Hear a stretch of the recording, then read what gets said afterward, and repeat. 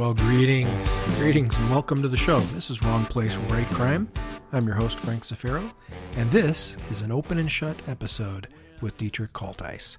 So, folks, we're going to go north of the border for this particular episode, up to the lovely province of British Columbia, Canada, and talk to Dietrich, who is a Canadian of German ancestry who lives there.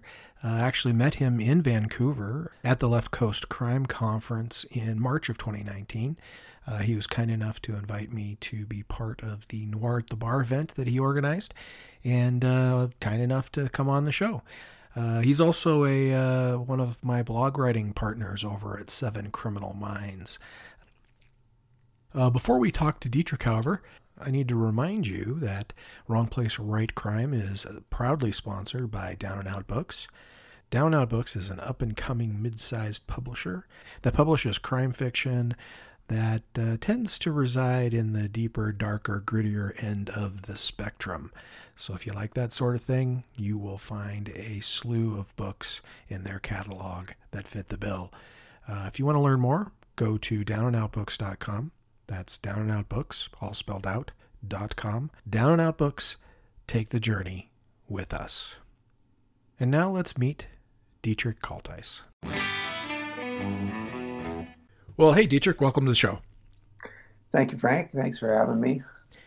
So you and I met this past March at Left Coast Crime in your hometown of Vancouver. That's right. You actually put together the Noir at the Bar event at that conference. That's right. Yeah, I've been doing them here, like in town, for a few years. I guess that's why they asked me to do that one. Yeah, I see. We travel in some similar circles, and I see on Facebook and elsewhere that posters for Vancouver Noir at the Bars fairly regularly. Yeah, I do two a year. This is the sixth year. We're just finishing up now. So yeah, we've got a good following, sort of a loyal crowd that keeps showing up. We've got a great venue that we use.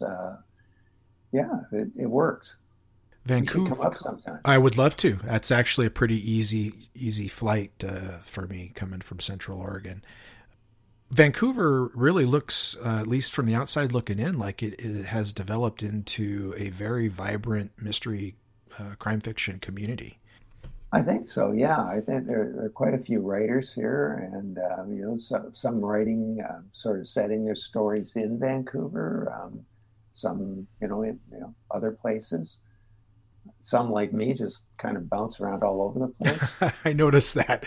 I my count might be wrong. I'm really poor at math, but it looked to me like on your website you had 7 books with the 8th one coming. Is that close? This is the 7th one. I've got 2 more with my publishers. So yeah, I kind of have to do a count sometimes too. Number 7 coming up. Number 7 coming out. One thing I noticed, though, is that it seemed like every single one of them was a standalone, and most of them in a different place. Not very few of them in the same locations. Yeah, I haven't found anything. I don't know if I just keep killing off characters. And, I haven't, felt strongly about, this could carry on. This could, or I really like this character, and I really want to do another story. One theme that pops up, actually a couple of themes that pop up, at least in the description of your books. One is ex-cons. There seems to be a couple different books that feature somebody who's just got out of prison. And there's it's sort of always, not always, but yeah, I guess taking it from the wrong side of the tracks kind of point of view. It makes it, you get away from procedure and that sort of thing. And I kind of find it interesting because it leaves it a little bit more wide open and unpredictable. Well, another piece that seems to pop up more than once is the herb known as cannabis seems to be make frequent appearances in your books. 5-6 years ago, it seemed, more of a crime element, I guess, than it was edgier. Yeah. Now housewives are going to the cannabis shops. Yeah, you see your grandmother smoking pot. You know. uh, Well, and that's what sort of, fascinated me right out of the get-go. And for the first book, I did some research. The number of grow-ups in the province, it was amazing. It was like, I forget the exact statistics, but it was one in so many homes, and it's like you could walk down the street and statistically you just pass three of them. If the curtains are closed, right? yeah, and if the power dial is spinning, Yeah, yeah, yeah. So I don't know what the unemployment statistics are now, or if those people all got absorbed into the pot industry. I would assume they would be able to command quite the salary as consultants with the experience that they probably had. That's funny. You go from a pot grower to a suit and tie job. I don't imagine there's many suit and ties being worn in those places. Your one of your books, The Deadbeat Club, was translated into German. I read. How did that happen? I'm not sure what the behind the scenes, but Surkamp, the German publisher, took interest in it, and through Thomas Vercha, they decided to translate it. Really interesting for me because I speak both languages, and I thought, oh wow, I get to read I work with a translator, or they had a translator, and I did have some conversations with her. But it's really interesting when it's translated into a language that you actually understand, because I mean, you speak a little German, but there's such a sort of a different mindset when when you're reading something in another language. So it sort of fascinated me that way. Well, what do you mean exactly for people that are monolinguistic?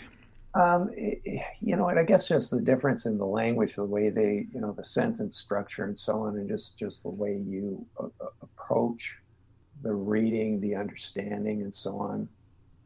It's actually interesting that they take a story. I guess there are a lot of tourists that love Vancouver and so on, and to set a story, or to publish a story that's from the other side of the world, basically.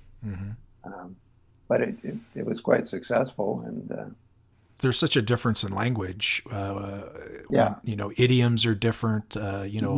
All of the things about the language that are culturally influenced, which is basically everything except proper grammar, I guess, come into play. And you're writing crime novels, so those probably have a fair amount of idioms and jargon and slang in them, I would imagine. Yeah. When you're writing and you're trying to describe something, I always try to do it in as economically as I can, and find the most kind of it's like you're a movie camera, and you're trying to find just a couple things that will sort of create images for the reader. And that's what I was sort of meaning by, in a different language, that sort of, it may change the meaning. It may change the way that they see what you're describing. You have this catalog of novels that are set in different places that have, dishonored cops and guys that got out of prison, and marijuana before it was legal, and then we get to your new book, Call Down the Thunder. And this seems, at least on the surface, to be quite a departure from the rest of your catalog. Yeah, and I think where that comes from, the different settings and so on. I usually get, just a fragment, like an idea for a story, and I just picture a scene. And then I'll drop in characters and so on, and then you kind of like, well, where's the best place for this to be? And that Dust Bowl, Kansas, in the late 1930s, I was drawn to the isolation of it, and the hard times and so on. Like, I mean, the dust storms and so on. So it created a feel that just worked for the story. And I think that's why, I'll set one story in modern times in Vancouver or Toronto or down the coast or whatever, just where it feels right. Well, what is the premise of the new book of Call Down the Thunder? Well, we've got a young couple, Sonny and Clara Myers, and they're struggling, on their farm.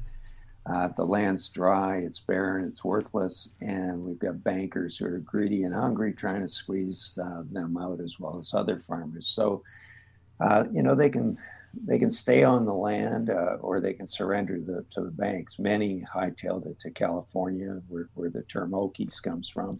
Mm-hmm. And, there was a promise of a better life. Clara's all for going, but Sonny's determined to stay on a farm that's sort of been handed down, father to son. And in his determination, he finds a way for them to stay, and he thinks they might even prosper while giving some of the misery back to the banks.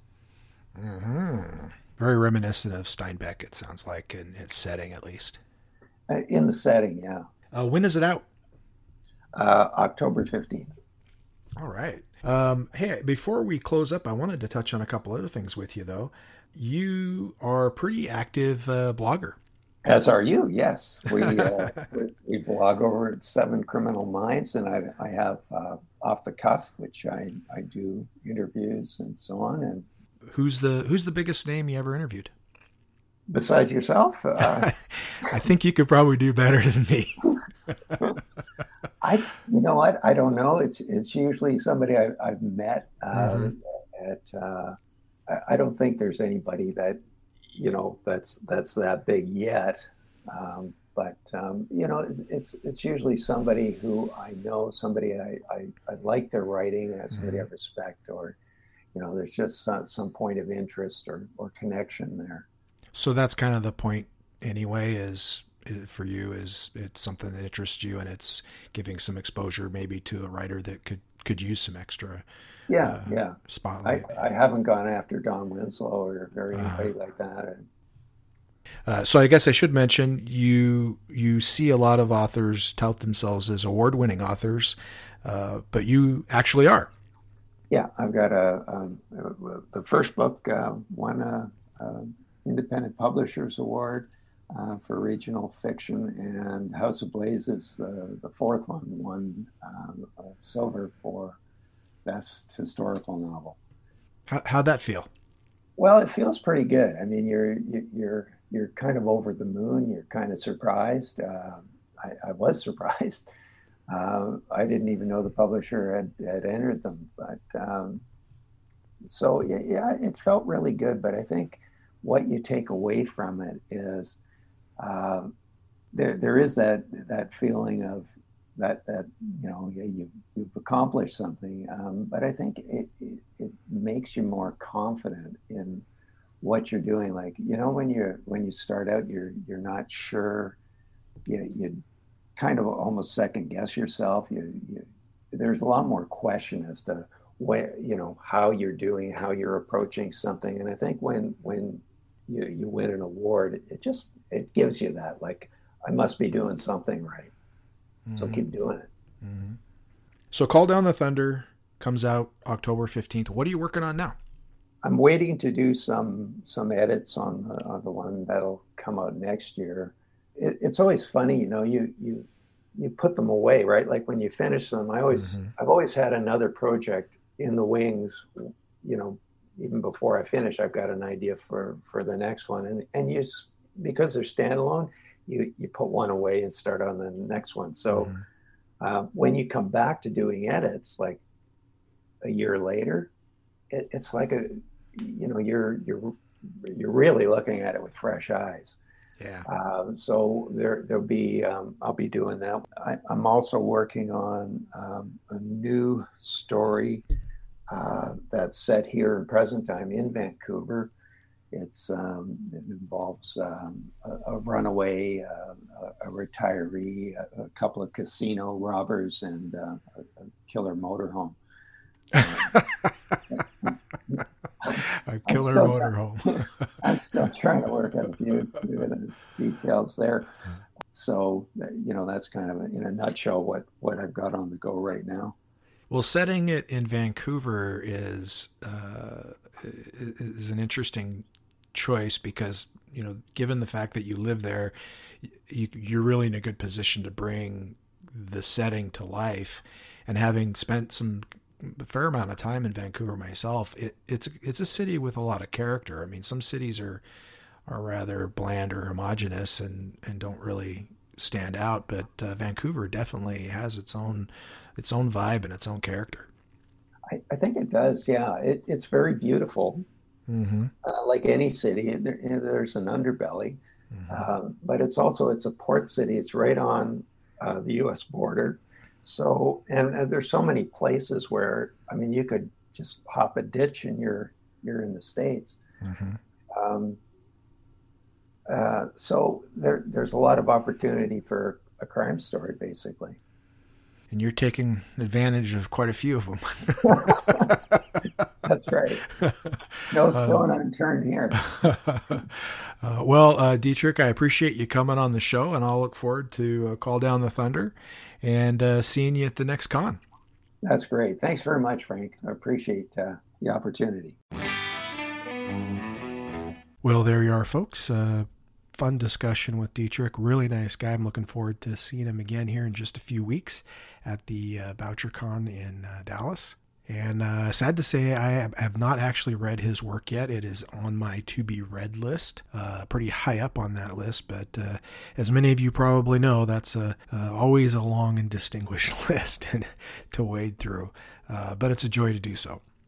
Our next episode will take us to Scotland, where we will talk to Owen Mullen. Quick Zafiro update for you. On October 14th, my first Spokompton novel, At Their Own Game, will be published by Down Out Books. It's available now for pre-order at 33% off. So get in there and get your copy. You can go to Down Out Books or Amazon or wherever you get your books, digital or paperback. I want to say thanks to Dietrich for coming on the show. Down Out Books for being a great sponsor, and always to you, the listener, for taking the time out of your day to listen to me chat with another writer about writing sometimes and life the rest of the time. Next episode, we'll have Owen Mullen, as I mentioned, and until then, this is Frank Zafiro reminding you that sometimes you got to be in the wrong place to write crime.